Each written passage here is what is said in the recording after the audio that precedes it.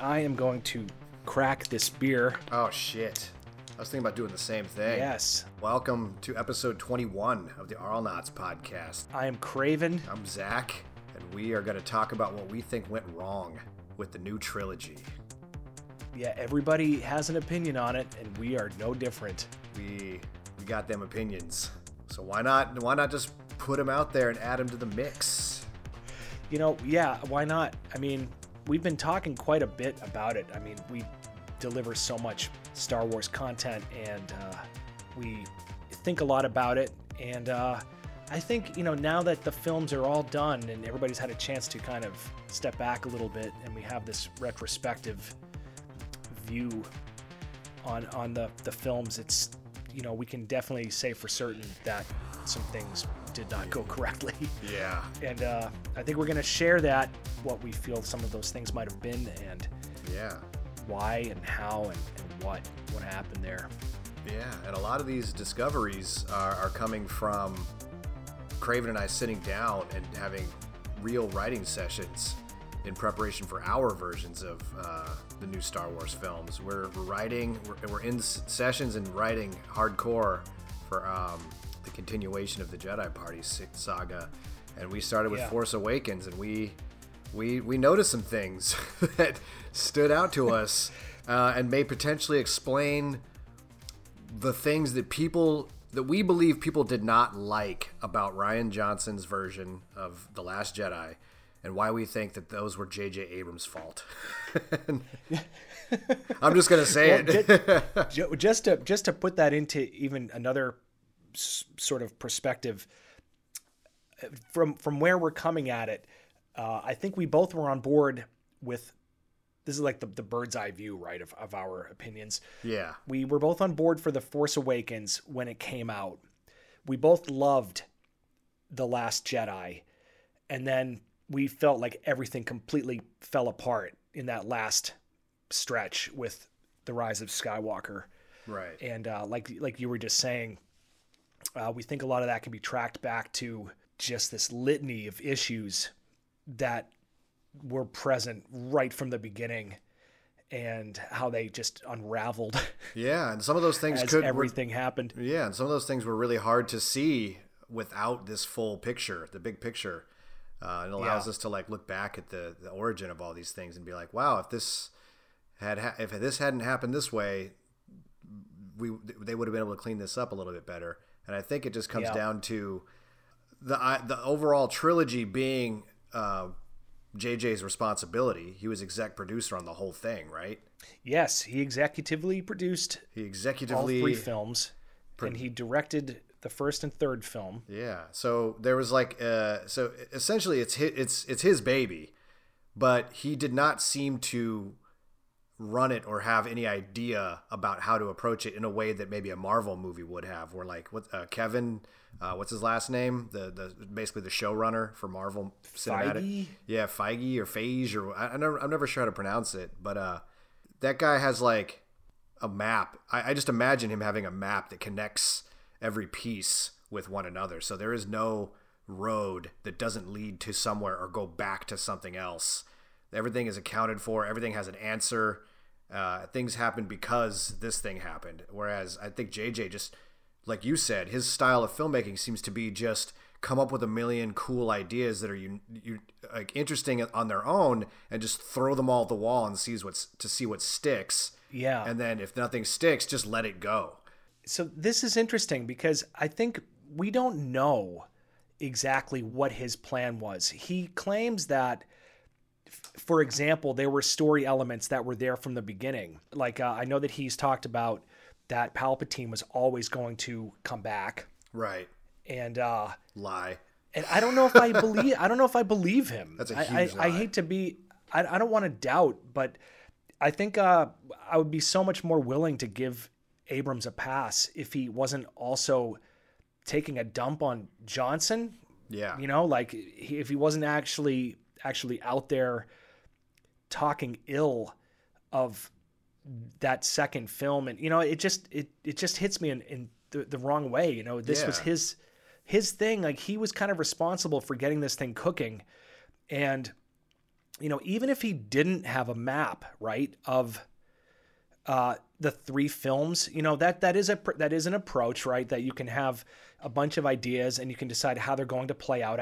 We all know that in the original trilogy, there were decisions being made about characters and who people were, and Leia and Luke weren't brother and sister. But the question is, did he set himself up somewhat for disaster with the number of mysteries that he opened up with in The Force Awakens?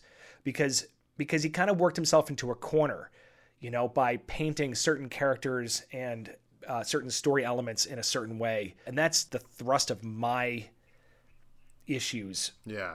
Our imaginations were all going crazy after The Force Awakens, even though it was sort of a weird duplicate of A New Hope. Yeah. I think all of those mystery elements, all those mystery box elements got people really stoked.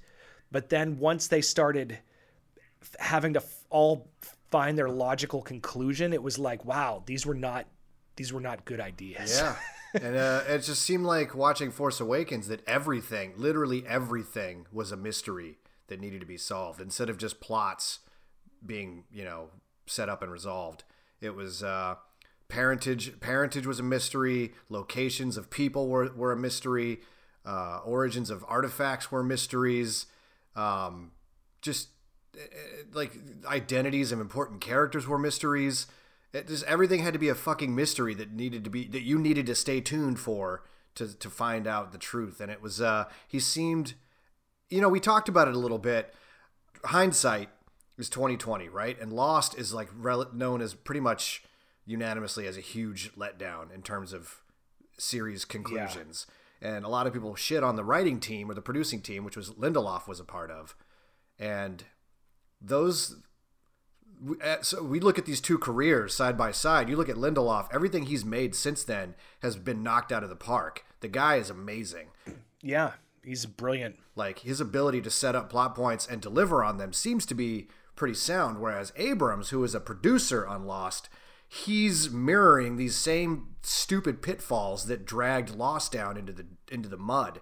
He's setting up mysteries that are they just ditch because they have no answers. They just thought the mystery itself was cool, and without any idea of like what that might mean in the future. And so he's setting, and I think what happened on Lost was they were setting up writing challenges for people that were unable or unwilling to meet them, and so that's where Rian Johnson came in. And so if you have an idea of the end game, if you claim that Palpatine was always going to come back, why not share that with your collaborator? Because he is your collaborator on this film series. If you are in charge of producing this film series, then your collaborators need to know what they can and can't do in order to meet your vision. Yeah. And if they're gonna let this person construct their own narrative based on what you left them, the breadcrumbs that you left, and then you're going to throw them on, and then you're not going to have any oversight over that version until after the fact, and then you're going to shit on it with everybody else to make yourself look better. I'm sorry, you're the worst.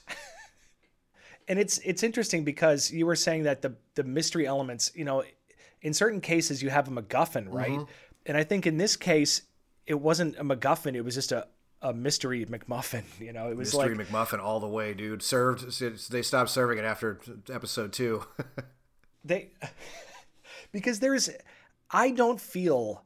I think one of the greatest disappointments before we start going back and really breaking down each film, I think one of the biggest disappointments to me was that the characters didn't really get anywhere. Yeah.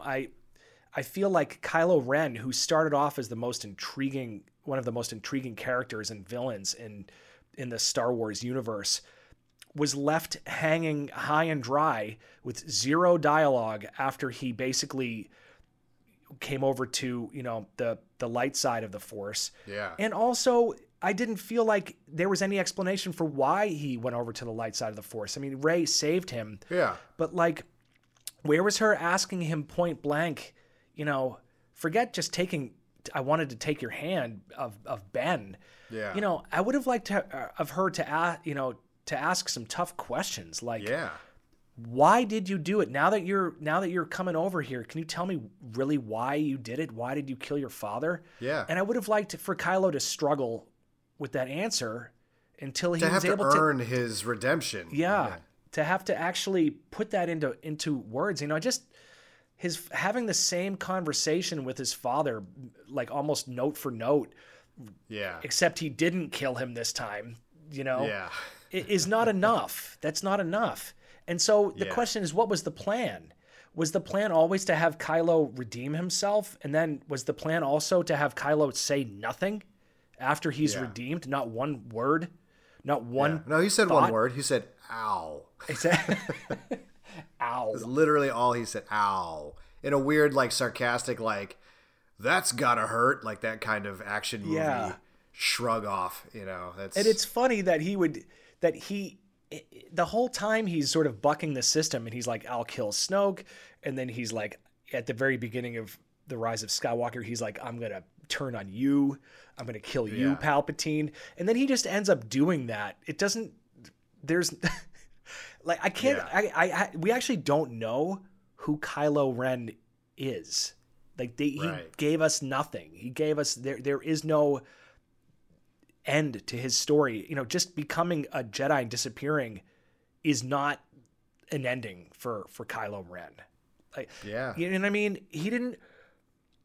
He was going to turn on Palpatine from the very start. None of this is a good conclusion for his character. I don't know. Yeah. A good conclusion for his character would be, at least in terms of how he was set up, he was set up as like chaotic evil. So like the original Empire, Emperor, Vader, they are lawful evil. That's what they were. Yeah. And so then Kylo Ren comes and he wants to tear the system down. And by the end of Last Jedi, he has torn it down, or he has at least made the first steps in tearing it down. And then we, like you said, you pointed out when we watched Rise of Skywalker, he's just replaced the leadership in their jobs. He's just doing the same job. It's like, oh, you're just the new the new Darth Vader. It's nothing was really shaken up. Nothing was really interesting in the way it played out, and in the way it affected your character. You're just still a typical villain right up until the minute you're not, for no reason. Like even Vader's turn, you could say almost by the same token, if you wanted to argue it, if you wanted to play devil's advocate, you could say, well, his turn wasn't really earned either. It just happened. It's like, yeah, but that's his son. Like, you could believe a scenario in which you're watching your son being slowly murdered by someone you thought was your ally. And that would flip a switch for any like parent. I'm not even a parent. I could understand that connection. And then previous to that, Vader was like, I want you on my side, dude. I don't want to hurt you. Like, I'm not a good guy. Like, you're not going to turn me, but I want to turn you. Like, I actually believe in our relationship. And he was trying to turn. He was trying family, and it was. He was trying to turn Luke. At least he was trying to get Luke by his side from the second film and on. And it could be argued that it's because he cared about Luke. So to have him like that's an absolutely believable pivot in the moment, to watch your blood being slowly killed like that, to be like your emotions could take over and you could be like, I'm good now, rah. It's and what was it for Rey? What was it for Rey and Kylo? The power of just love, band-aids, virtual band-aids. Yeah, she closed up his wound. She stabbed him first, so he was humbled, I guess. She's like, wow, she's really powerful, and then she healed me. I guess I'm good now. Like that doesn't read. I don't. Yeah. So that's a good indication of where we're going with all this. So let's go back to the original. Yeah, absolutely. McMuffin, which is, I think, where it all started. We talked about this a little bit. Was that JJ is so obsessed with playing the same beats as Star Wars, he needed a droid that was holding something important. He it needed that to be the case, because when you watch the original Star Wars, the first 45 minutes is just R2 and 3PO wandering around, just trying to deliver this thing. Which is a weird story. Okay, so yeah, I agree. I think that he needed to get he got a list together of all the things to do to replicate A New Hope. Like, clearly he did that. But the most mysterious thing to me is, why would you do that in the final stretch of a 9-film series? Do you know what I mean? Like, when you're putting together the final 3 films to the ultimate conclusion of this thing. Yeah. Why would you start with a film that like number 7 is aping A New Hope? It just doesn't. Yeah. It doesn't make any sense. Anyway, keep going. Yeah. So he had enter BB-8, right? So he's the new droid that's like the courier for some like game-changing artifact or MacGuffin, you know. So that's like he's like, I got my R2-D2. R2-D2 had the message from Obi-Wan or from Leia that would get Obi-Wan back in play. Yeah. So Luke is the new Obi-Wan. The new droid's got the new message or whatever, the thing that's linking an old master to be back in play. But it's like he was thinking backwards, or he was thinking the wrong direction. He was like, I got my droid, and now I need my droid to be carrying something important. What is that? And this is where he really fucked up. You believe that's right. You believe that he reverse engineered the story. I think he reverse engineered, based on this list that he was trying to meet. Yeah, he's like, so I have the list of Star Warsy things I need to do. So. Yeah, he's like, I have a droid. I have not the Empire, which has fallen, but I have the First Order, which is already in place. I have and an they're Obi-Wan-like character. Yeah. Yeah. And this not Empire is in pursuit of a droid that's carrying something important. Now he's like, okay, got it. Now what is that thing? I've got a new Luke who is Rey. Got a new Luke. Yeah. I've got a new Vader who is Kylo. Yep. Now if I just get the gang all back together for their various bits and pieces, how do they all fit in? Yeah. Yeah. So now he's got this map. So that was his answer. He's like, it's a map to the hidden Luke Skywalker. So we just like, this is right away the biggest set of problems that Rian Johnson, I feel like, dealt with very elegantly, and the best that he could. Well, let's break this down, right? Yeah. J.J. Abrams could have started this in any way that he wanted to. He didn't need the First Order fully formed, which they are. The First Order is in like prime condition, okay? They're like kicking ass. They're completely operational. They've got a supreme leader. They don't seem to be any kinks in their full control. Like the stormtroopers are like on point, right? They've got a planet-sized base, which is like machine. Yeah. They've got a giant thing that's going to be. It just is a planet. Yeah. Like they are just killing it, and there's no explanation as to how they got there. We're not talking that many years, right?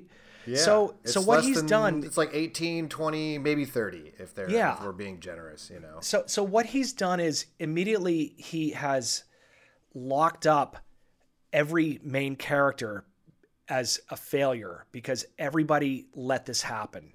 So, Leia, Han Solo, just went off and did his own thing. And then he's got Luke, right? Who has disappeared and nobody knows where he is. And he's got Han Solo. We had a big laugh about this the other day while we were watching it, doing our writing for the next Arlenauts overdubs for these. But we've got Han Solo saying to Rey and Finn, Luke, he messed up. He felt really bad about it, and he ran away to hide. Yeah. He felt like he was a failure, and he ran away.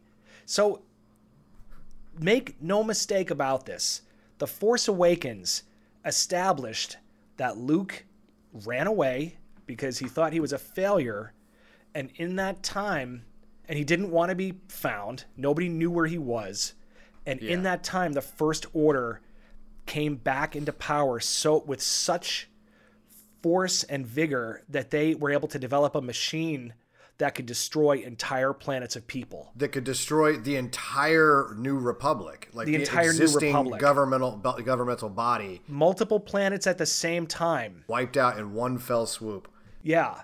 And Luke allowed that to happen. Luke allowed that to happen. And so a lot of people are like, oh, Luke had a plan with the map and well, we'll get into the logistics of or the theories about how that might have worked. But also nobody knew that there was a planet-sized, solar system killing base like being developed. Yeah. Like, where are these people? Who is this rebellion?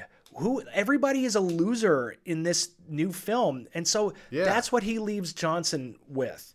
He's like, he leaves you Johnson need with- to pick up the pieces for my screwed up tale here of all of these Yeah. people being complete losers, right? And you Yeah. have to like make that work. And then how he makes that work, we'll get into, right? Yeah. So he's got like, so I think one of the biggest complaints about The Last Jedi is that Luke isn't an all-powerful mystic warrior. He's not full potential. Like his path of growth wasn't an upward trajectory at all times from what we last saw him as in Return of the Jedi. They're like, over that course of time, he should be like a floating master. You know, it's like, but no, Abrams said he tried to do that. He failed. He tucked his tail between his legs and he ran away and hid under a rock. Like Abrams that's what did that. Abrams said. Abrams did that. Han Solo says that. Yeah, Abrams did all of that. He did all of that. And there's nothing to contradict that. There's nothing else provided to us to say that Han Solo is wrong about that. Can let's do this while we're on Luke real quick before we get into before we get into The Last Jedi. What are the logical extensions you can do with that character, knowing that information, right? And I think we broke it down into two things. You can do what Johnson did, which is have Luke actually just feel like he was a failure, and not to feel like he was ultimately worthless, a worthless addition to the wheel, basically. You can say that what Johnson did was he basically just followed through on Abrams' own story, and he had Luke feeling like he was a failure, not wanting to return to the fight, and just basically having this existential crisis, right? Yeah. As a person who would let the First Order completely come back into power that now has a solar system killing device, okay? And who are also just on a smaller level, like setting people on fire with flamethrowers in their villages. That's one of the first things we see is like flame troopers just burning people alive. Like that's one of the most horrible ways to go out. Luke is allowing that to happen basically by his cowardice. He and that's all Abrams, right? So that's one way to do it. So here's the second thing you could do. You could say that Luke actually didn't do what Han Solo said he did. So the first thing you need to do is take a leap. To believe that Luke did something different is you have to take a leap away from what the filmmaker himself is telling you what happened. Right. So, and that leap is basically that Luke had a plan to defeat the First Order by allowing everything, and he left this trail of puzzle pieces so that the chosen one could find him, and then they could unlock the secret to like killing like another mystery box element to killing the final First Order final boss, whatever that might have been. Right. So I think a lot of fans are like, that's what they think actually the plot was supposed to be before Johnson got a hold of it, right? That seems to be what fans coming out of The Last Jedi thought should have happened, right? Right. Am I crazy? Terrible, or is that what? Which is just that's definitely it. They thought Luke was going to be like, "Oh, you found me. You've completed my whatever test that I put out there for you to solve, and now you and I will take on this whole army together with our like unlimited power." Like that's. Which is just garbage because like the map. Okay, let's talk. So I want to get into the map. Let's get into the map and let's get the map and a bunch of other mystery elements here. And I'm all ready to caveat this by saying there's probably some sort of extended universe explanation to where the fucking map came from, but I don't care. Yeah. I don't care about this stuff. I enjoy extended universe stuff, but I do not consider it reasonable explanation for things that were not happening on screen because the Star Wars movies are gospel. Nothing in the extended universe ever affects anything in the movies. It's always a one-way pipeline. The movies inform everything down. You should Nothing absolutely ever goes up. You should not need some type of outside source to tell you why there was a frickin' map to Skywalker. That is absurd on the face of it. I can't even believe that nobody said why is there a map. And then when Rey got to Luke, I can't believe she didn't say why was there a map.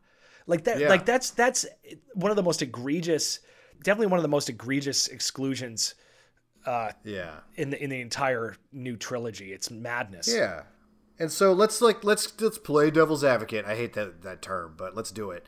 That map was created by Luke as a test, and he omitted a key piece, which was his exact location. So what is the test? To find the map and then find a piece that was missing from it? There's no steps involved in that test anything that would make someone a qualified candidate to be trained as a Jedi. Right, like Kylo Ren could have found it. Yeah, and then what? He's like, well, you found it. I guess, you're the winner of my you're the weird chosen contest. Yeah, so here's like the map. And so who made that map if Luke didn't make it? Why? Who knew that Luke was there? Like, as far as like the did Luke other tell characters somebody are where concerned, he was going? Yeah, nobody in Luke's life close to him knows where he went, and it didn't sound like he intended for anybody to ever find him. So, like, that map exists in a void. Like, who made it, and why is there that piece missing? Why is there like a key piece? And I think it's just because J.J. Abrams is just.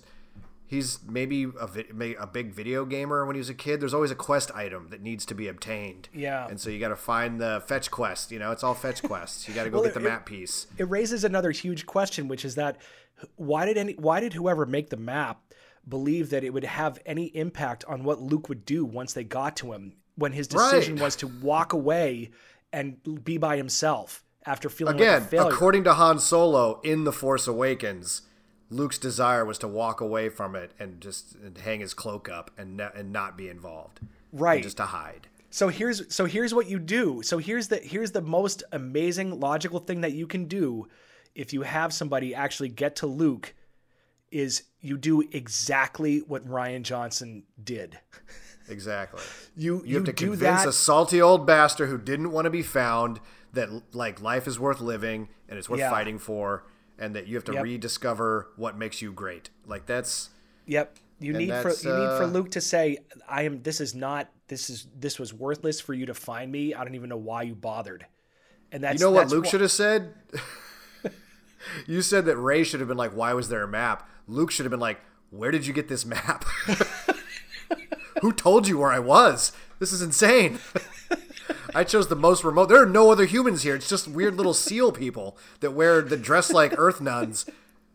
No one should have ever been able to find me. You know what would have been awesome if they kept that as a running gag. Like you get a Star Wars wipe in the edit, and then they're like sitting by the fire pit, and he's like, "No, seriously, who the hell made that map? I've been thinking about it for the last 2 days, and I can't figure this out. I didn't even tell anybody. And the people I did tell wouldn't have made a map because they don't. Yeah. I told them in confidentiality, or like, I didn't think they were enough to care about it. Like, if he didn't tell Han Solo, that's for sure. Han Solo didn't know. Leia didn't know. He had sort of heard that Luke was going to find the temple, Yeah. And that, so I guess what happened in the movie was that R2 had the rest of the map, right? And they brought him out of his stasis, and he provided the map that they were able to fit their piece into, right? Isn't that what? Yeah. So somebody gave R2 a piece of the map, and then basically had him go to sleep, right? Right. So R2. Well, no, they had like. Or yeah. So what did R2 have? Did R2 have the full map with the piece missing, or did he have the piece and they had the rest of the map? Is that? I think he had the full map and they had the piece. Right. So it makes sense that R2 would have a map because R2 was with him, I guess, or and I think it's his droid. So and I think the actual structure that like the USB drive, thumb drive, like looked like the piece.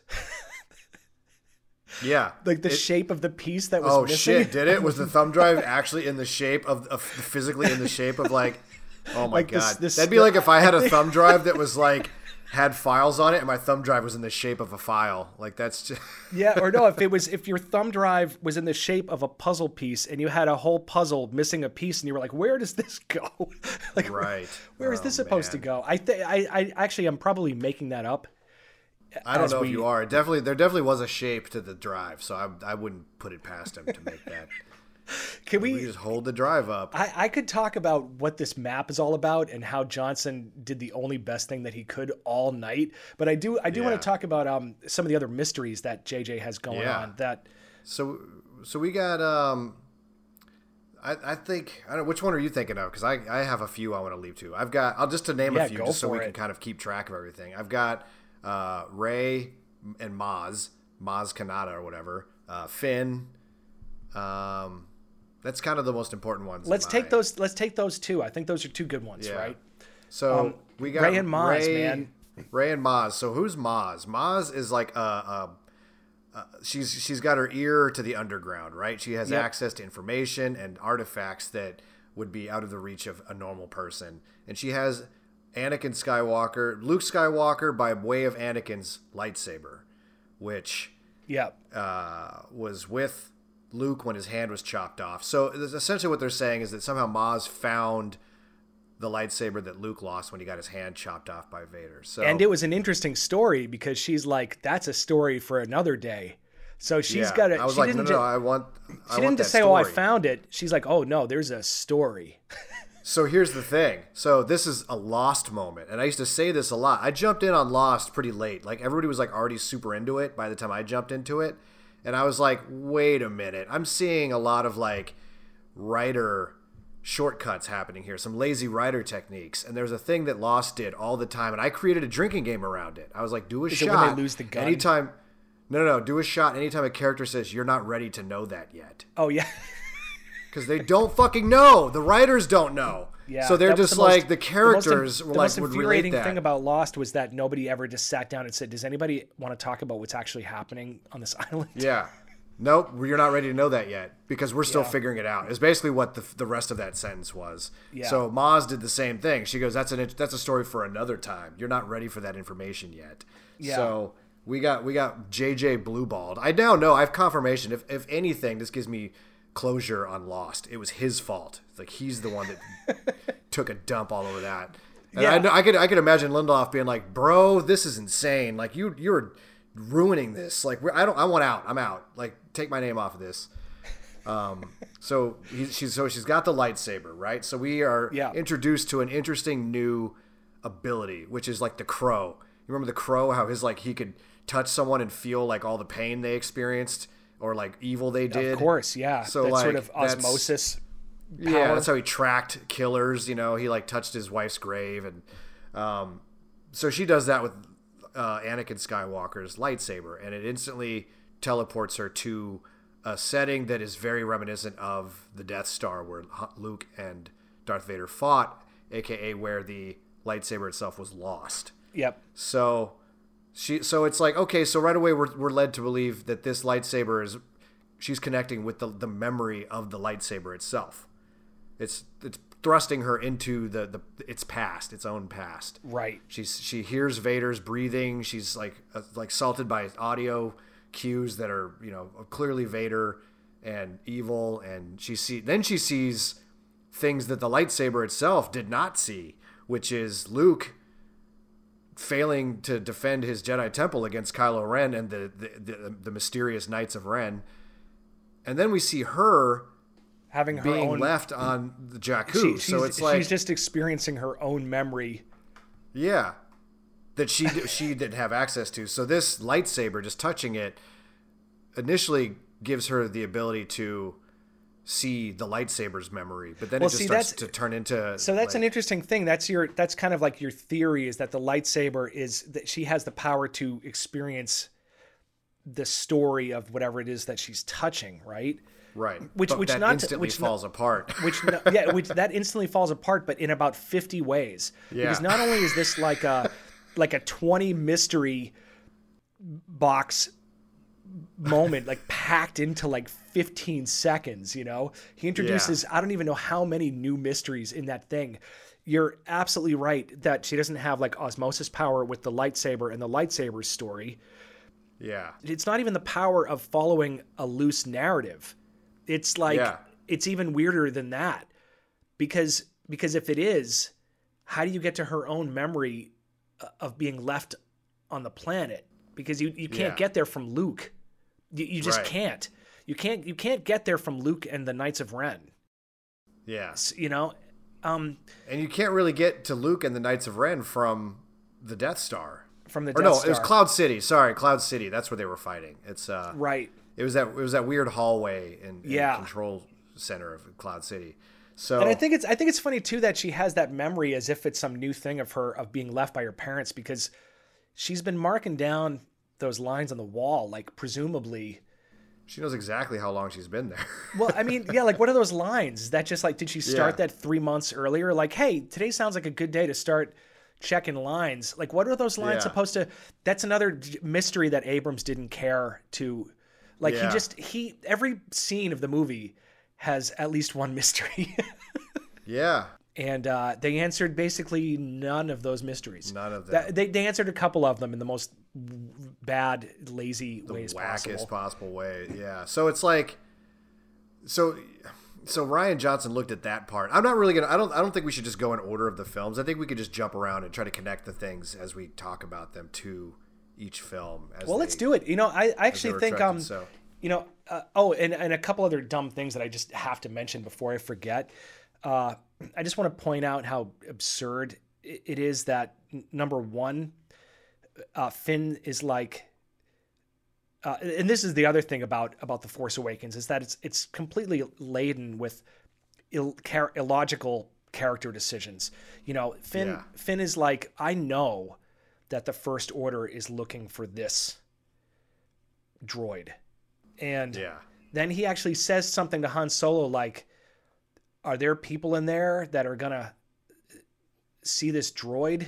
Like, doesn't he say something like, is that a good place for us to go? Yeah, he's like, are there gonna be like First Order sympathizers here? Like, he definitely voices it. Nobody takes him seriously. And then they all go in there, and they're not in the place for 10 seconds before they're spotted by like 10 people who all call like the First Order and the rebellion, right? Yeah. Then you know, this 25 mystery 15-second moment is happening, and Finn is like sitting there at a table with Maz and Han Solo and he's like, and Rey, and he's saying the First Order is probably on their way here. This is not a good situation. He's like, we should be running right now. And then they don't run. They hang out for like another, maybe, like, it's hard to tell. Maybe they're there for like another hour or something. Maybe they're there for a while. It feels like Finn has moved on and he's talking to some other people about getting a job, getting a job or passage off the thing. Like, when he says the First Order is on their way, does he have a sense about how long it might take for them to get there? Because he's not rushing. They do get there. Like, Kylo Ren's master ship, wherever it was before, gets there in no time. Like, they all have light speed, right? Like, so this just makes no sense that they're not trying to get out. But then what makes it even weirder is that Kylo Ren shows up, presumably still looking for this freaking droid, because he's going after Luke, right? Yeah. And they just level the entire area. They come in so hot that they just destroy everything, right? It's like they blow away the entire structure to ash, okay? And then the next scene, they raise the whole area. And the next scene is like Kylo Ren and some stormtroopers like basically standing around in the rubble. You know, like, he's like, somebody I'm sort of imagining Kylo Ren being like, you know, do we have an excavation crew coming to look for this droid? And then a stormtrooper's like, oh, sir, it sounds like the droid was spotted in the forest. It's like, oh, well, that's real lucky. That works out. Yeah. That's real nice. Yeah. Thank God. You know, thank God when we came in and destroyed, you know, everything within a mile radius that like the droid was not in that area. You know, what the hell is like this? And the whole film is like that. Well, so that gives you an idea of JJ's priorities. He had a character who was logically pursuing the consequences of what they were doing. And so he had to have all those characters ignore him in order to set up the big action set piece where the First Order and the rebellion meet. Otherwise, if they didn't go into that bar and if they listened to Finn, that wouldn't have happened. So he had to have a character who was being logical, have characters respond to him illogically in order for him to have his big set piece. That's a good way to put it. I suppose that's a fair. I mean, films have to do that all the time. You know, stories. Yeah, films, but you could be cleaner about that. There are cleaner ways to go. Yeah. Yeah. It could have been like, we could have listened to Finn, but there's nothing. It was out of our hands. Like, it wasn't out of their hands. They lazily just ignored him. and we're like, yeah, whatever, kid. We're gonna sit here for a while and wait Yeah. for Rey to struggle with these mysteries she's just been presented with. And Finn, of course, being one of the greatest mysteries with so much potential. That was the thing that people were talking about when the Force Awakens trailer first dropped. Like, who is this stormtrooper who looks to be Force sensitive? Who is the stormtrooper who is holding a lightsaber in all the promotional material? Like, it's like his action figure came with a lightsaber. Yeah. There was no question this dude is somehow doing Jedi shit. And even in the trailer, the original trailer, it starts off with this shot of a dolly shot of the desert, right? Or a pan of the desert. And you hear Snoke say, there's been an awakening in the Force. Have you felt it? And then Finn pops up into the shot in a stormtrooper outfit. And it's like, holy shit, a Force-sensitive storm. That's what they fucking wanted you to believe. That's what they did that. And then they even carried that hope into the film itself. When Finn was like, one of my brothers went down, and I'm holding him in my arms as he dies, and now I'm not feeling something is not right, and I don't want to kill these people. And that was basically that was it. That's Well, then Kylo looked at him in a way that was like suspicious of what he was seeing. Like it could be construed that he sensed maybe some Force. They carried that hope within him. They carried that hope with to the viewer just within the first 10 minutes. And then, instead of arguing with Poe about trying to escape without destroying all of his other crew members, he was like happily firing on them. Oh, that's so brutal. He's just like, he could have been like, listen, I'm having second thoughts about this because I've lost a friend, and it's just like, no, this all seems insane. I need to get out of here. But that was my friend. A lot of these other guys are my friends. We're all here against our will. So maybe we can slip out of here as violent, bloodlessly as possible. He got on the gun. There could still be a fight. I mean, Poe could be like, fire. And Finn could be like, I can't. And Poe's like, what do you mean you can't? He's like, he's like, I'm served with these guys. I can't just fire on them. These guys are all slaves. Poe's like, okay, screw you. And then starts pulling some fancy flying maneuvers or something to get out of there. Yeah, he could have used. We could have really seen his talent on display. They could have really set up how good of a pilot he was. And just a hint more of Finn just trying. We're not asking for a lot. And that was essentially the end of Finn's journey as a stormtrooper. Everything from there was him trying to figure out if he's running from the First Order or running from the rebellion, so he's like, should I cowardly get out of here? Pants. Yeah. Are you get a boyfriend? You got a cute boyfriend? And so it's not, there was nothing more about him being a stormtrooper or being Force sensitive. The rest of Finn's story was like another Abrams conceit, which is that he just wants to run away like Luke, Yeah. So again, we have Johnson picking up the pieces of that failed storyline that just and so that's another thing. So people really shit on the Canto Bight scene, right, or the whole thing. But what Canto Bight did was Johnson's solution to Finn. He's like, what the fuck is Finn? He's like, Finn was part of the machine, and he was a cog in the machine, and he broke free of it, but he has no journey yet other than just to get away. That was his whole character arc in the first movie, in which he ended unconsciously. He picked up a lightsaber. He failed miserably. He got fucking housed right away, and then ended up in a Bacta tank or whatever. So that's his journey didn't even go anywhere. Yeah, he's like, so Rian Johnson was like, clearly this dude is not Force sensitive, but he's in the movie. He's here. What is he about? And so he developed the Canto Bight thread to give him something to be about, which was seeing that running from the machine isn't enough to stop it. You're always going to be running from the machine if that's what you're afraid of. So you have to see how the tendrils of that enterprise is in everything. You have to see the effects of it beyond just military conflicts, and you see that in civilian life and in the way that privileged class is raking it in because they're funding this whole thing, and so he had to be shown that this breaking free was real brave and great, but you're just running. You can't run from it. You have to fight you have to stand for something. And so this scene will give you the lens that you need to see that. And so that was what Rian Johnson's solution to give Finn a real arc and a redemptive storyline, which he did not have in The Force Awakens. And what's interesting too, to continue off of that idea, is that Rian Johnson also had the task of having all of these characters learn and also kind of fail so that they had somewhere to go in the final chapter. Like these characters had to become better people and also reach a tough point because, they needed to you have to fall first before you can come back for like the big, final act. So he has these characters all learning something, but with really tragic consequences. And that's amazing.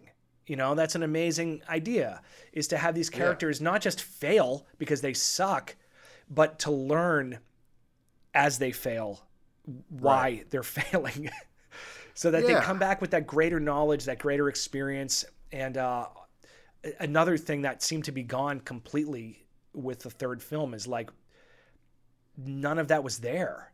None of it. Poe's character was like a new guy completely, which is weird. Finn was like, I'm not sure. Finn was just kind of like shades of like what he was by the end of Force Awakens. Like it's almost as if you could just connect those two films. Like they're almost, it so tried to undo everything that The Last Jedi did that you could almost just, The Last Jedi can stand on its own. Like you could put Force Awakens and The Rise of Skywalker together and it could just be a sequel. Like that's that seems to be what it is. That seems to be what happened there. Yeah, because Finn, by the end of I didn't like Finn for the longest time. Like I didn't like him until I had seen The Last Jedi and I had some time to think about it. Because I didn't like him even then. I didn't like that he woke up and was just like a cartoon character right out of the gate, and it was like I didn't. Yeah. So that's one thing I've had a huge problem with Finn. So as a stormtrooper, right? The stormtroopers are, until recently, are all business. Like they're soldiers, right? And in this case, they're brainwashed slaves.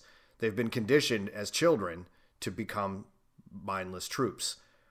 So you don't decide to cast that aside and then just be a goofball right out of the gate. Like he doesn't know how to be a goofball. He doesn't have a lifetime experience of being a goofball. So like right away he shows up and he's like being silly and like flirting and like trying to mac on this girl and like be like, you got a boyfriend? What's your boyfriend like? It's just, that's not what a dude who is indoctrinated and just trying to break free of indoctrination. I remember trying to give that a pass after the film. I remember having debates with you about that. I was I was hoping, just against hope, that there would be some greater storytelling there. It's like when you have the first film of a 3-film thing, it's like you're kind of just hoping that it all will make sense in the end.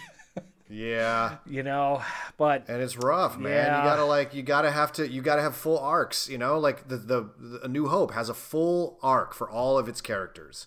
Han Solo was a scumbag who was morally ambivalent or morally ambiguous.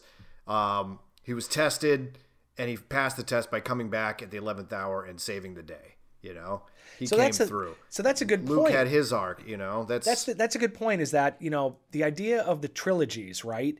Is that you have one overall story that are the 3 films, the story that those 3 films are telling, and then each film needs to stand on its own and be a good story in and of itself.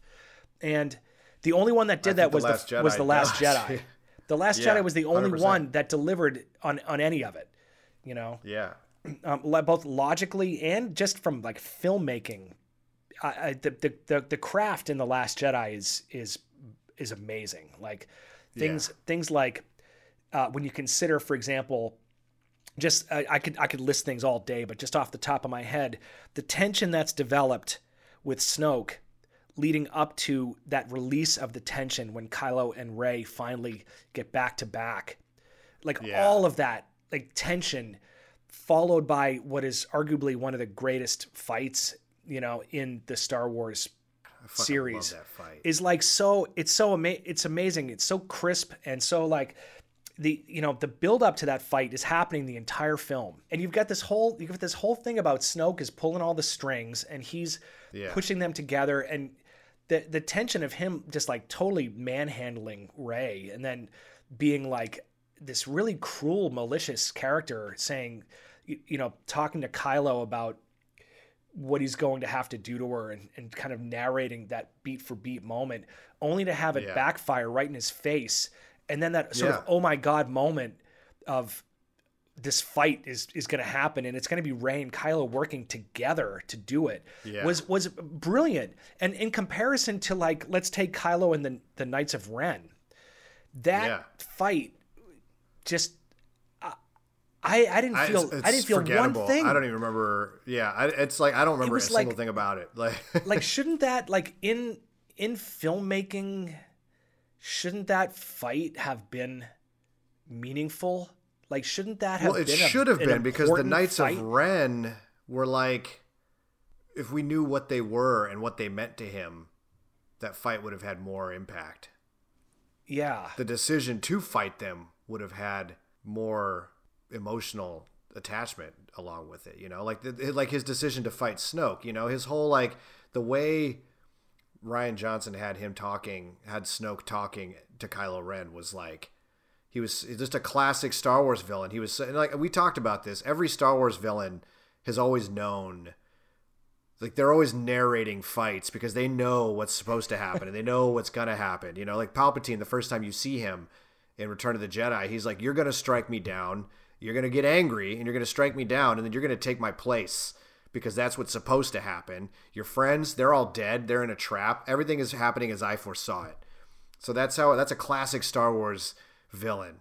And Snoke was no different. Snoke was like, I see you. He's like, I see you doing what I want you to do. You're going to take your lightsaber, you're going to ignite it, and you're going to kill your true enemy. And Kylo Ren was like savvy enough to show him that in his head without showing him the identity of his true enemy. So that was exactly. I thought that was so fucking smooth. That's amazing. I remember sort of fist pumping in the theater because I was so jacked in that moment. But then, of course, again, it's undone by the idea that Snoke was just this shell of a thing, maybe not even a living, not even like soul, a conscious no soul. Being, like, not even having his own cognition, maybe, like it's completely, I don't know, it's really disappointing.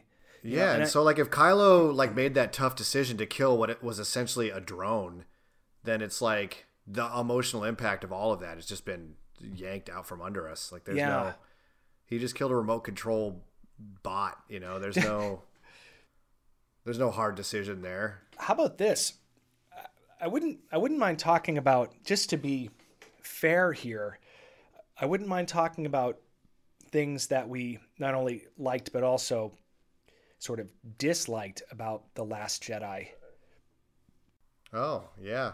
We could do because that. It's not a perfect... I mean, we kind of hit our list here, that's we hit our list. I do want to say that even though the Canto Bight sequence did accomplish something worthwhile, I do feel that maybe they could have been pursuing Finn's story, or, showing him learning something, but maybe tied a little bit more closely to that idea of being a stormtrooper. Right. So I think, so here's my solution for both Rey and Finn on what The Last Jedi could have done. Well, first, what The Force Awakens could have done. We talked about this too. So if you could have developed Rey's sort of osmosis or whatever, like, ability to touch things and learn about their past. So instead of this stupid ass map situation, which went unexplained, she could have used that ability to track Luke down somehow.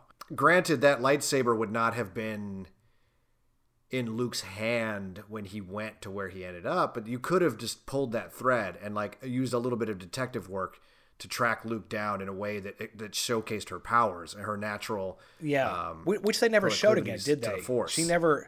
She never connected in any way. Yeah, they never showed that again. She never touched anything and got like, she did. Okay. The knife in The Rise of Skywalker. They brought that back to show the memories of the knife, which I think, in all fairness, only showed things that the knife would have been there for. But which include the murder of her parents. But that was convenient that it was her parents that the knife murdered. So, but that was like, again, it's just a mess of like how that power worked. Yeah. None of it made sense. Like you needed to like focus that into a more specific type of vision, you know, like what kind of a vision are you getting from the power of Anakin Skywalker's lightsaber? And can that possibly lead you to Luke? So I thought maybe instead of a map, using that ability. But then again, you wouldn't have your droid, you wouldn't have your chase, you wouldn't have all these stupid beats that J.J. Abrams needed to do in order to mimic the pacing of the first film. So that's kind of out the window. And I think for Finn, if they needed a Canto Bight type thing where he was basically decolonized is what happened there. That was the decolonization of Finn. He was set on the path of rebellion from that moment forward. Yeah, that trip gave him something to believe in. So I think maybe instead of Canto Bight, which I get, you needed to see the bourgeoisie war profiteers. Like, you know, this war isn't just about good and bad guys. There's people out there who are living a good life because of it. I get that, but if there was some way he could have seen like children being enslaved by stormtroopers that were like him, you know, that suffered his same fate, you could have been like, you know, I just can't run from that because they're still out there kidnapping children. Yeah. The one thing that I really wanted for Finn that we never got was him essentially feeling that his own experience was enough that he could attempt to reach out to other stormtroopers who may feel the same. Right. And then actually turning maybe a battalion of people, not that had already done it, because that's just the laziest thing ever. You know, Finn actually having an impact by convincing a group, you know, the idea that maybe Finn is cornered and he's like, do you know who I am? Do you know what happened? Yeah, you know, have Finn show them something, you know, through his own wisdom, you know, short-lived as it may be, but, you know, maybe he convinces a couple other stormtroopers to remove their helmets also, and now you've got stormtroopers taking off their helmets, and it's like, wow, there are people under there. Yeah. And that's a powerful gesture. Yeah, because we've always they're not people to us. They're goons. You know, if you had like just a wave of them just all like inspired to take their helmets off and you saw the mix of faces, like that'd be incredible. And we didn't need that. Like they could have always been bad, but Abrams decided that that was going to be a possibility. And then he never followed through on what that meant or the potential of what that could be. Yeah, they basically needed to follow through with Finn reconciling his life as a stormtrooper. Like, he didn't really do that. He just went in and he became a good guy. Once he resolved to be a good guy, he just went back and just started ruthlessly executing every stormtrooper he encountered. Yeah. And that's like, that's not a reconciliation of your past. Like, that's... See, and that's the thing is they had time, they had plenty of bandwidth to do that in the third film. He didn't need to do that in the second film. Like, the idea of him going after Rey and trying to figure out what's going on and you know, the plan to whatever... as clunky as that might have been, it served the purpose well, and it worked. There was time for him to still come through and handle that in the third, something like that in the third film. Because he did end up like, there was time to have him encounter a group of former stormtroopers, but their only purpose was to be like, they were like the Red Skull in Infinity War. He was just the caretaker of this location. He was bound to it, and he was like, you've come for the Soul Stone. Like, they were basically in charge of the Soul Stone. They were literally in charge of a stone. Like, that was their whole charge. They were like, they were the guides for this like journey to the Death Star where they needed to pick up a quest item. So that they could have just used that time, get rid of the fucking quest item and have them encounter like stormtroopers that they could enlist and become allies with, and really, you know, have an impact on the sort of whole history of the stormtrooper. You know, that's because he could have been like a Harriet Tubman of stormtroopers. You know, he could have been like leading them over to ushering them to their freedom and giving them something to fight for. You know, totally. I mean, that would have been amazing. That like, what a great way. And so what did happen to Finn? Like, absolutely nothing. Finn just ended up like, he's always running after Rey and screaming her name. That's his big thing. Like, it doesn't even make sense because they're just... Well, that's what... nothing made sense. There was no arc for Finn. His arc in The Force Awakens was running. He ran from the First Order. He ran from every fight. He tried to run from Maz Kanata's place, but then they all got blown up, so he couldn't run anymore. And so he just fought and then was unconscious. So the beginning and end of his whole plot thread, his character arc in the first film was running and failing to make it away, to get away. So they had to. So there was nowhere else for Rian Johnson to take him. He's like, so basically he was presented with a character that was like, oh, you're running still? That's what you're still about? You can't run. So what are you about then? Yeah. What do you have to learn? And it required a character that was like a real fucking person, which I loved. Whatever people think about Rose, I think Rose is a great character. I think she's too. A mechanic. She was like somebody that lived in the world that was not a hero. But she was fighting because she believed in the heroes. Those heroes inspired her. Finn inspired her. And to see that, like, oh, have more resolve than my heroes, like, holy shit, now I've got to be a hero. So you've got real people who are like behind the scenes of all this greatness, stepping up and forcing these heroes to be heroes. It's right. And that's what people hated about it. They hated that heroes just couldn't be heroes. They had to be chastised first. They had to be fallible, and they had to be shown a better way. They hated it was women doing it, and it was like. Let's talk about Poe, man. That's what this is all coming down to, because Poe. I mean, Poe was like a throwaway character, I think, intended as a throwaway character in the first movie, just like a hotshot pilot. He didn't really have a big story arc, but then. Like Wedge was a hotshot pilot, he was not a main character. He was kind of throwaway, They decided, okay, we're going to make Poe a bigger character. So they made that decision again. Abrams was like, we're going to make Poe a big central character. He's the commander. Yeah. So when it came time for Johnson to have Poe be a main character again, it was like, how do I take this character from one point of fallibility and have him learn something? And that's why he had to get smacked down, because he was winning the war, but they were always Pyrrhic victories. They were losing rebels as they were destroying the First Order, and Leia wasn't having it. She's like, there's too much, you're wreaking too much damage as we're plugging along here. And he basically, he denied, an order in that opening sequence, and like shut off his comm system. And even though they were successful in the end, there was a cost to it. And Leia was like, you disobeyed a direct order and you've been demoted, Yeah. And I love this idea that Poe thinks he has it all figured out and believes that he has the right to know information that he is not privy to after being demoted. He's not militarily entitled to any of that information. He's like, I'm a hero. Like I'm a classic archetype of a film hero. Why aren't you telling me this information? But in a real military scenario, it's like, dude, you were busted and ranked to nothing. You get no information. Like because everybody's big argument is like, if she just told Poe the plan, it's like, why? Why would they tell Poe the plan ever? Would you tell Nib Nub the plan? Like, that's just like, Nib Nub was higher ranked than fucking Poe. Like, sure, Nib Nub didn't know the plan. The flip side of that is why.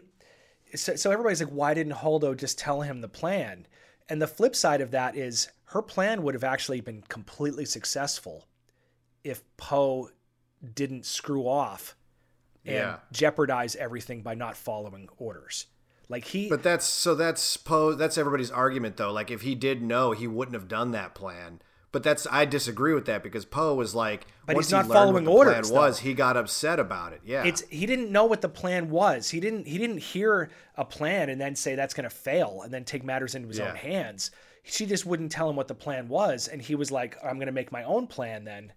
Yeah. Because I don't trust you. Yeah, he's like, I don't think you're as good a leader as I am. Yeah. Yeah, and to me, that's all about the military hierarchy and like how precarious it can be. I mean, a lot of people will say, "Oh, there have been some very spirited debates on our Discord channel, and it's great. Everybody's like in there, totally hitting it with their opinions, and it's actually fantastic, because a lot of people bring some excellent points about the logistics about why these characters might do things or not other things, and we've had some pretty good discussions about Holdo, you know, and but I think she holds together. Maybe the most hated character in the Star Wars universe, if I had to guess. Yeah, well, no doubt. Yeah. Which is weird to me because I just feel that she is about military protocol, and she's like she you know, if the idea is that she believes that following protocol is going to save lives, then there's no reason for her to just break and allow a mutiny. You're mutinying now. I'm gonna reward you. Yeah, I'm gonna reward your mutiny with what you always wanted. Your mutiny just got you the information that you wanted, and now, am I still your you know, your captain? Like now that you've mutinied and gotten the information that you need, am I still the person that you're going to look up to? Am I still the leader here?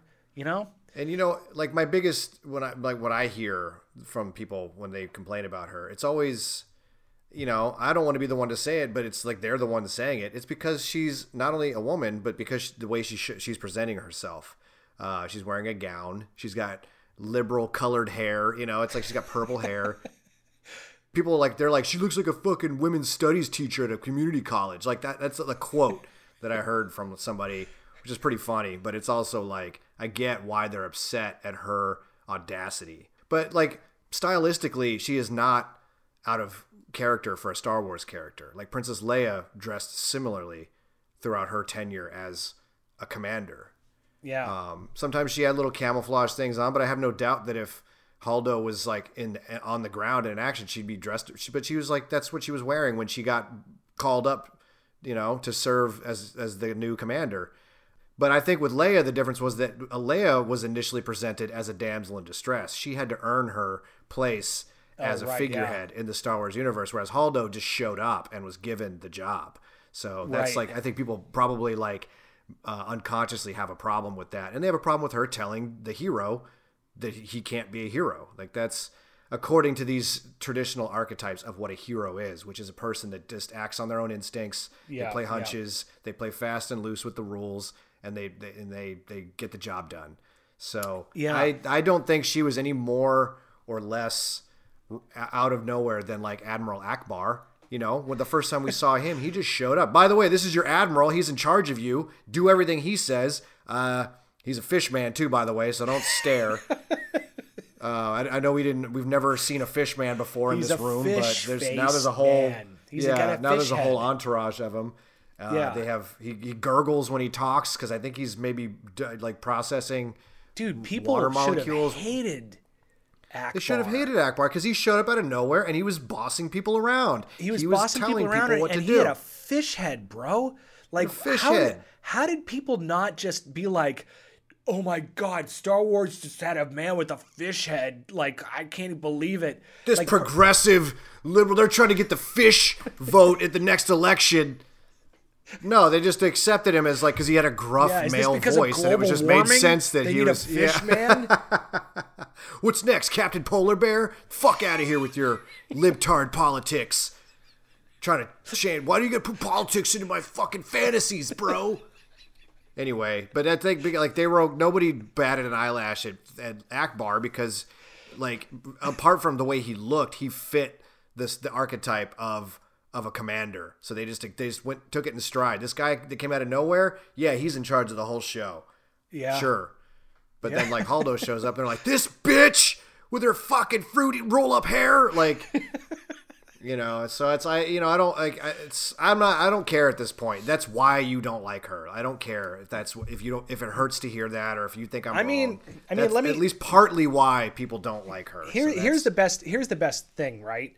Is that there's this idea for me that like if you look at Holdo as a character and someone who holds military protocol as the highest order, then every single thing that she does makes complete sense, and including Absolutely. Like her baller maneuver of staying with the ship, which saves them. She may not have known what she was going to do, but she was ready to do it when the time came, you know? And that's to me, like that makes Holdo like an incredible character because And I mean, I'm not like, like with everything, it's all a little bit, fallible. It's not a perfect, film, whatever. But I look at her character as completely well constructed and consistent. I see her as like an interesting sort of character who isn't going to take shit from this guy. And she was also charming too. She like was very like kid's gloves with Poe when dealing with him. So she did it in a way that was actually very endearing. She's like, I know your type, a little impulsive, Well, he's like throwing chairs around, and she's like, "Don't you do that?" She's like, just right up in his face, talking to him. Yeah. I mean, it's kind of amazing. I think she was great. Yeah. And then the thing that she did though that was really cool was that she made Poe a better person. She made Poe a better person. She made Poe a better character who learned from his own mistakes, and he became more resourceful. And by the end of that second film, he had learned something enough that he was basically responsible for getting everyone out of there. Because like he was like in charge, not in charge, but like he was like calling the shots. And when everyone else wanted to run out and just throw it all at old Poe would have been right there with them. He would have been like, let's sacrifice everything. He would have been right there, just ready to die on the spot. And then, but he gets out of there. He's learned something. They get out of there. When he meets Rey, he's like, you feel it tangibly that he's a better guy. Yeah. Like when he sees her, and he's like, ready to listen. He's like, he sees the bigger picture. And that's one thing about all these side characters, about, that if anybody hasn't watched this yet, I don't know if we've ever shared the links, but the Pop Culture Detective is the guy is amazing. Like the way he breaks things down, but he's got this video essay that supported with a lot of literature that all these characters are actually good characters because they're not there to hold back these heroes, which everybody felt was happening. They're there to prop them up and make them better. And so, and by the end of this movie, you genuinely feel that Finn is a better character. He's got a clear sense of purpose. He knows what he needs to do in order to instead of running, he knows what he needs to do to actually help. Poe is a better leader. He's got a view of the big picture, and he knows how to actually command in a way that's effective in saving lives instead of just defeating enemies for these small victories. And you got Luke, who is a master again. He was disconnected from the Force because he ran away to hide like a coward, as J.J. Abrams said. And so like they gave him an arc with this female that was like challenging his decision to be a coward in order to make him a better person. And by the end of it, he stepped up and performed maybe one of the most incredible Jedi acts that we've seen on film. So amazing. He tricked a whole army without like actually having to shed any blood. So and you're right. Pop Culture Detective nailed it. And that whole point about these characters, not only because they're female, but not just giving support to these male characters as they're going through their own journey, but actually teaching them, and actually making them better people along the way. Yeah. Which is as guides. That's what he was saying was so groundbreaking about it. Because he also gives a great like background on like what the typical hero has always been in film and why this was so challenging for people to see this new type of hero's journey that involved women sort of dressing guys down and calling them out on their behavior that was actually, not helpful behavior. It was selfish behavior, and it wasn't heroic at all. And it's like in a lot of these things that we think are heroic maybe aren't as heroic as we thought they were growing up. So a lot of it is self-serving grandstanding, and so that sort of leads us to the final, I think, if we want to wrap it up. This is Poe in The Rise of Skywalker. Yeah. He's the same fucking dipshit from the end of the beginning of The Last Jedi. Dude, he's mindlessly leading people into danger with no sense of consequences and like you said it too. By the end of it, he's like, guys, I thought we had a chance, but we didn't. We're all dead. He completely throws his hands up and gives up. Like Poe just gives up. He's like, guys, I thought we had a chance and we don't. He's like, we're all gonna die. We didn't have a chance. He's like, we're all gonna. He's like, I'm sorry. We're done. He doesn't say fight until the last. He's not screaming like Braveheart to just like fight to the Yeah, last. freedom. Yeah, He's not even like, anything nope, cool. He's we're just like a total bitch. Yeah, we're gonna Yeah. all die. What the hell is that all about, dude? Yeah, and I understood just- there was like a little bit of time, like a little bit of pressure to get there to stop them from launching their fleet or whatever they had. I guess there was like a timeline for that, but like the new Poe would have been like, hey, has anybody heard from Lando? Like, anybody got any word on that fleet that we're like hoping to get? Or should we just fly in blind and hope for the best, like old Poe would have done? Like, yeah, this Poe he carried none of the lessons that he learned forward at all. None of his character arc from the last movie was on display. None of so that it. was the real tragedy of it all. Yeah, like we feel that as the Auralnauts, as the people that do what we do, we kind of pick up the pieces of visual puzzles and reconstruct something out of them. Right? Yeah. We eliminate the sound and we're like, what is this about from a comic perspective? So I feel like Rian Johnson did something similar. He took the threads of The Force Awakens, which none of them were tied off. Like none of them had any logical continuation. And he picked up the pieces and was like, what is this about? And I think he did a fantastic job. He did a fantastic job of taking what Abrams left him. He did his homework assignment and he gets an A. You may not have liked what his assignment was, but he did the assignment and he aced it. Like that's... Yeah, he did. He answered all the questions that I don't think JJ had answers to. And I swear, we cannot find it, but I swear both of us saw it when The Last Jedi first came out before this wicked backlash. J.J. Abrams said, I wish I had written this script. He didn't say, I wish I made The Last Jedi. He said, I wish I wrote this script. We both saw that, and you know why you can't find it anymore? It's because the internet has become so saturated. The internet has become so saturated with all of the backlash and all of his backtracking that you just can't find it anymore.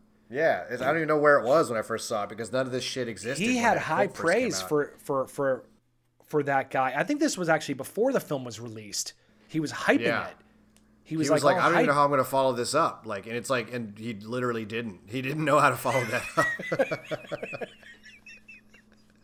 And we talked about that in the last podcast. I personally feel that a lot of JJ's decisions were geared towards just getting fan praise. Like he just wanted to win fans back. He wants to look good in the eyes of the audience. He doesn't care about standing for anything. He doesn't care about saying anything important or groundbreaking. I mean, I think he does, but he, like I don't want to. I know that we've been so harsh against J.J. Abrams, and I think some of it is deserved because I just can't. It's really hard to respect that, the notion that he turned on Johnson like that. But yeah, listen, I would have given him all the benefits of all the doubts if he hadn't turned on Johnson like a little rat bitch.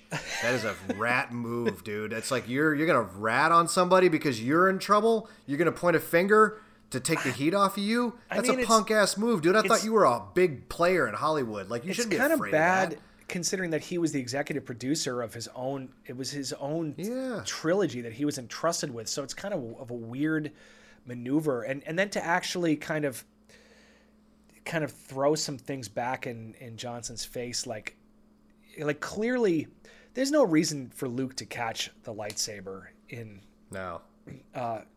Rise of Skywalker. Like there's just no reason. He only did that so that fans could feel content again after Luke did that thing. Like that was the only thing. After he tossed it, after Johnson had him toss that lightsaber over his shoulder. Because that makes sense. That was an apology. Because if Luke was a coward, if Luke was a coward that fled and hid because he didn't feel like he was going to be effective at all, if you showed up at his doorstep and were like, hey, take this lightsaber, the Luke that J.J. Abrams painted would absolutely throw that over his shoulder. You wouldn't just show up and be like, hey, take this. He's like, you know what? You're right.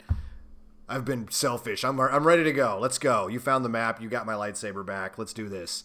Right.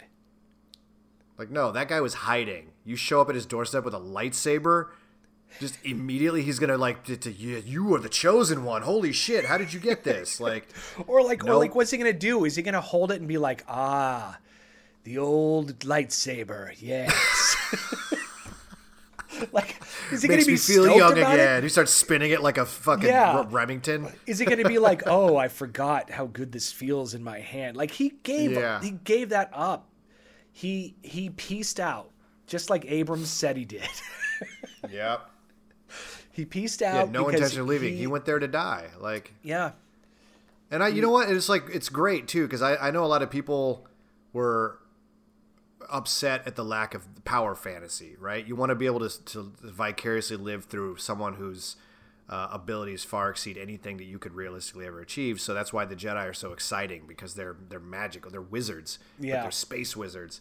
And this Luke was a dour, mopey piece of shit. But you know what I like about it? I'm older now. I don't need power fantasies. I need things to be sympathetic with how I feel and the things that I struggle with on a daily basis. And I identified the shit out of that Luke. I was like, dude, I get it, man. Holy crap. Like, life is hard. Sometimes you just want to like just go to an island and just cut yourself off and like give up. Like that's a daily thought. And like to see Luke going through that made me feel like, damn, I'm not alone. Like Luke feels that, which means the writer who created this character feels that way. And it's like, that made me feel like sort of seen, in a way that Obi-Wan fast running through, clones did ever, that's yeah. I think so that's, I think you're right. And I think the overall feeling that I'm kind of left with is that given what was established as all of the main plot points and story elements of this new trilogy, we had Johnson making a genuinely great film amongst something that was not planned very well. And we probably should have had maybe a different, and I don't want to say better, because I can't, man, you know how it is. It's like everybody tries hard to do what they're doing. Yeah. It's hard for me to fault people when they really try like so damned hard. They put in efforts that are like Herculean to make these projects happen, and they oftentimes believe that they're making the right decisions, and they're trying to find the balance between what the expectations are. You know how it goes, like this is not an easy thing, but was there a better trilogy? Like, sure, but was The Last Jedi a great film that I will watch over and over again forever? Like, definitely. Yeah, and you know why? Because I've finally, since our last podcast, I finally watched Knives Out. Rian Johnson's a master craftsman, and I just like Knives Out is so tightly constructed. There's no holes in it. It's like, it's funny, it's interesting, it's brilliant, it's exciting, and it's air fucking tight. Everything that happens is set up in advance, and it plays out according to the most wonderful Rube Goldberg machine I've ever seen on camera. Yeah, it's spectacular. You get a sense of how his mind is working. He wants to tell a good story, but he wants there to be a little bit of a deconstruction, right? And that's fair, because I think I'm going to throw this right back at Abrams, okay? So Abrams was like, Luke ran away. He felt like a failure. And he disappeared, and the First Order came to power, and now everybody's fucked. Okay, that's Abrams did that. Okay, so like for Johnson to look back at it and say, what'd be really fascinating would be for Luke's failure to tie back to the failures of the Jedi that allowed all of this to happen in the first place. Yeah. Right. So Luke going to look for the temple to kind of like reflect on that is freaking brilliant, because then it's like Luke going like, how did this all happen? Yeah. It's like the Jedi like let Anakin happen. They totally were misguided. They let the Emperor happen. They let the Emperor happen right under their noses. They weren't prepared for it. They fell apart. They were a bunch of hubris driven lunatics that just let everything fall apart. And that was Johnson taking a look at the big picture and really tying some important threads together, like absolutely. And that's fascinating that he was willing to do that he was willing to take a big, bird's eye view of the whole thing and put it into that kind of a perspective. That's ridiculous. Yeah. And then that's why when you have Yoda coming back to basically say to Luke, it's not so much about your failures. You have to always realize that you're gonna fail, and like as a master, like the people that you're teaching are gonna move past you. They're going to surpass you. Yeah. Stop thinking about yourself, dude. Like, yeah. And it's like, because Luke, when we find him in Last Jedi, is arrived at the conclusion that the Jedi, for all their power and all of their abilities, evil still happened. Like, there's nothing they could do to stop it. And there was more of them, and they couldn't stop it. There's the rise of the Empire happened, and they all died. And it's like, they didn't have the clairvoyance enough to conjure up a victory against the rise of the Empire and the stolen data tapes. That their devotion to that sad ancient religion served them not at all. So I think it was great because Abrams, on one hand, is like, what made these great for me as a kid? I want to feel like I'm a kid again. Yeah. And Johnson's like, why did these make me feel great as a kid? Because I feel like I was wrong. And he's like analyzing it, and he's like making you question these things that you just took for granted as a child. I like that. I prefer that. I like that too. May not be everybody's cup of tea. But, no, man, I love it too. But the funniest part about it is that Johnson may not have taken that approach if he hadn't been left with this weird scenario. Yeah, like that's absolutely. That's ultimately the thing that I would like people to remember. Is that Johnson didn't come in and then just throw everything just away and then subvert, like everybody's favorite new word. It's like subvert. Like he wasn't doing that at all. He was just taking what was left for him and making sense out of it in a good way with good character development. Like that's all he did, you know? That whole thing too, like that subversion has almost become like a poisonous word the way progressive has become a poisonous word. It's like the word progressive is on its own by definition is moving forward. Like it's a good direction to go. But like subversion has been a storytelling device since there was stories. If you knew everything that was going to happen in a story, that story ceases to be exciting to you. Yeah. When you are surprised by the outcome, that's when you enjoy a story. Stories are always subverting your expectations. The fact that this has become suddenly like a new thing that people think that is just being done all willy-nilly now in order to trick them when they think they shouldn't be tricked. It's just it's a misunderstanding of what storytelling is. I don't even, to be honest, man, I don't even think that Johnson subverted hardly anything. He didn't subvert anything. He just played off of what he was left. Yeah, man. All I see Johnson doing is a logical extension of what he was left with. Yeah. I don't think that for this to have ended in the best way that it could, that Abrams should have come back to direct the third film. They should have had another director. I think what should have happened is it should have gone on to another director no matter what the cost. Just like the original trilogy. It was like 3 different directors for all 3 films, and that's a great trilogy. You just need, you just needed somebody else. Yeah. You know, you didn't need somebody coming back who was trying to fix something. So when did they let go of Colin Trevorrow? Colin Trevorrow was supposed to direct the third one, right? Yeah. At one point. When did they let him go? Was it after this like Last Jedi backlash? It was absolutely after the Last Jedi backlash. I wonder what he had because he had a script that I guess they weren't totally happy with, but I think probably my hunch is that a lot of the behind the scenes conversations that were happening is like it was a critical success, but you know, fans aren't happy. Now we have to get people back in the good graces of our product. Yeah. And then, you know, it was sort of like bringing Peter Jackson back for The Hobbit, which was a huge thing. I don't want to talk about that. We'll call it that. One of these days, dude, we're going to do a podcast where I just talk about The Hobbit for like 4 hours. Dude, you should episode 22 should just be Craven goes off on The Hobbit. The Hobbit, and I can just be in the background every once in a while just going, oh, damn. What? Like just purely reactionary.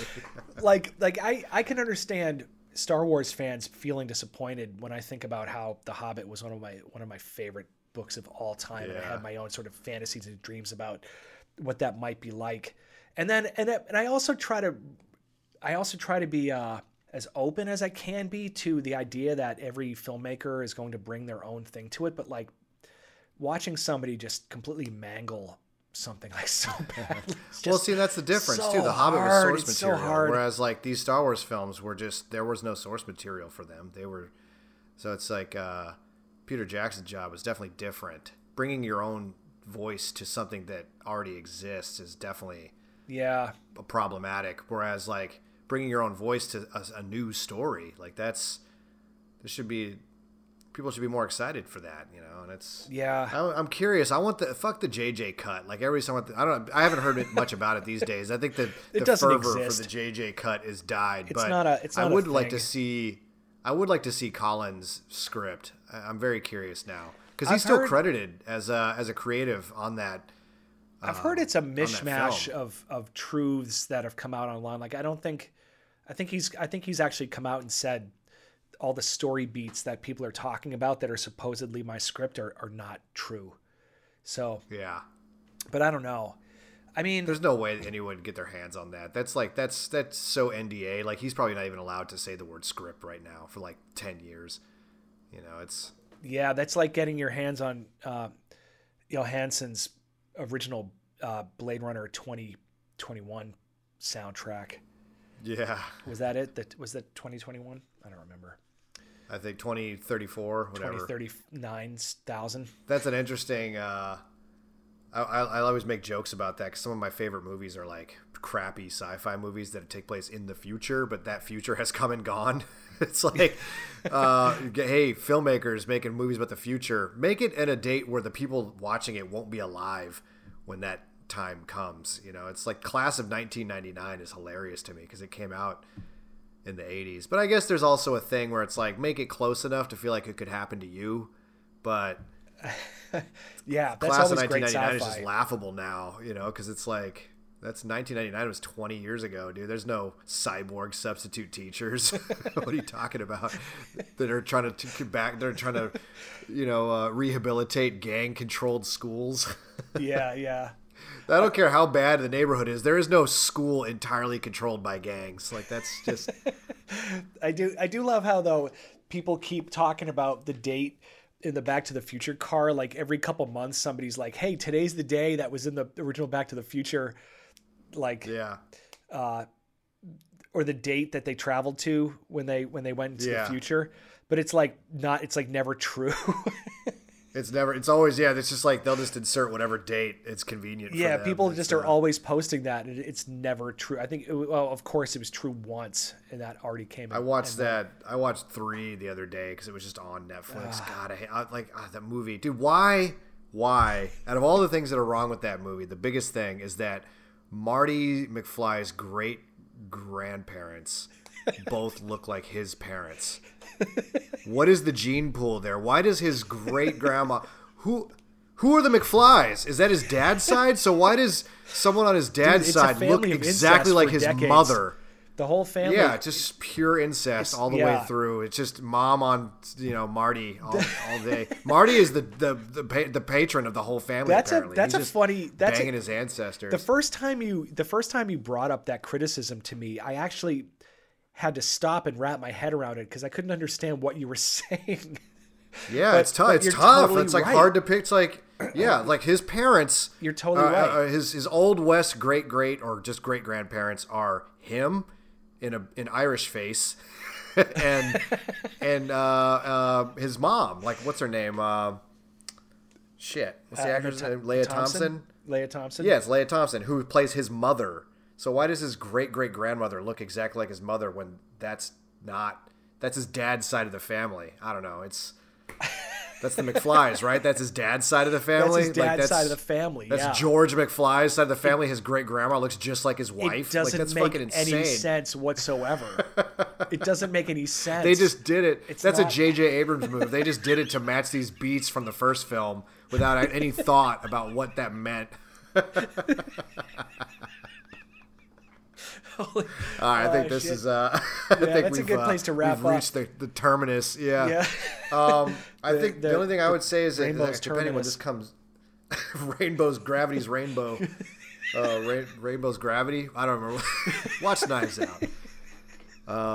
I think we're working on. This whole episode is because we've been working on episode 7 for the Arl Knots versions. That's why we came to all these realizations. So we're hard at work on that. Got some other projects brewing that are going to be coming out soon. Yeah, we got a sequel to to Star Wars Reimagined, which is coming up. Yeah. And that's definitely going to be coming out. And then we also have a sequel to How to Make a Blockbuster Movie Trailer, which is going to be also interesting. That's in the works, and that's turning out to be kind of weird. It's going to be good, though. I think hopefully it'll be as well received as the original. I think for us, it's just it's making us laugh, so that's still the most important thing. I don't know what else. Excelsior podcast, I've moved it over to its own server, so that's not so confusing anymore. Like I originally just was uploading it through the Arlnauts podcast channel, and so the numbering system was a little confusing, and people that were searching just for the Excelsior podcast were a little confused. So I only did it because it was the free option. Like we were already paying for like unlimited storage through SoundCloud, so I was just like piggybacking it on that for budget. But we have a new option, so you can search for the Excelsior podcast on its own. And that's all I got, man. What you got? Right on. No, I think it's been amazing hanging out with people on Discord. We've got a lot of really lively, cool conversations going on over there, and I would definitely recommend that. So the thing about Discord is that there are Patreon areas, but there's also just general our areas, free-for-all chat area where you can just come in and just hang out, and we're always talking in all of the areas. So yeah, one of our patrons, Erin, is just like the master of emojis. Like she's got so many. Oh my god, she is amazing. It's like it's a gift from heaven. There's like the amount of like crazy Arlnauts themed emojis she's generated since the server started is it's amazing. You wouldn't believe it. And every time I see a new one, I just like some part of my brain lights up. There's even like they're just so great. Just to give you an idea, there's one of Luke Skywalker with a really huge lightsaber, like the last Laser Master. It's just anything you could think of. There's probably an emoji for it, and they're all amazing. There's Hip Hop Dave. That's another like off the beaten path option for the real Arlnauts heads. Luke with the weird like human glasses. Oh yeah, with the eyeball glasses. That one, as soon as I saw that, I knew that was the one for me. Yeah, that's definitely the one. There's Zimas. You get the idea. Go check it out. We don't want to spoil them all for you. We want to leave a little bit for you to discover. So. Definitely please come and check out that community. It's really fun. Yeah. We hope you have enjoyed us completely whining and bitching about the new Star Wars, the latest Star Wars trilogy. Yeah. Before we get on to like the next trilogy and maybe an Obi-Wan show, that's going to be great. Oh boy. You know, the Obi-Wan Surprise! show. It should just be called Surprise, the Obi-Wan story. Hello there. No, it's Hello There, the Obi-Wan story. Hello there. Hello, sexy. Fuck. All right, man. All right, my man. I'm going to hit stop. Cool. That's it, everybody. Thanks for listening. Yeah, doing it. We'll talk to you all soon. Peace out.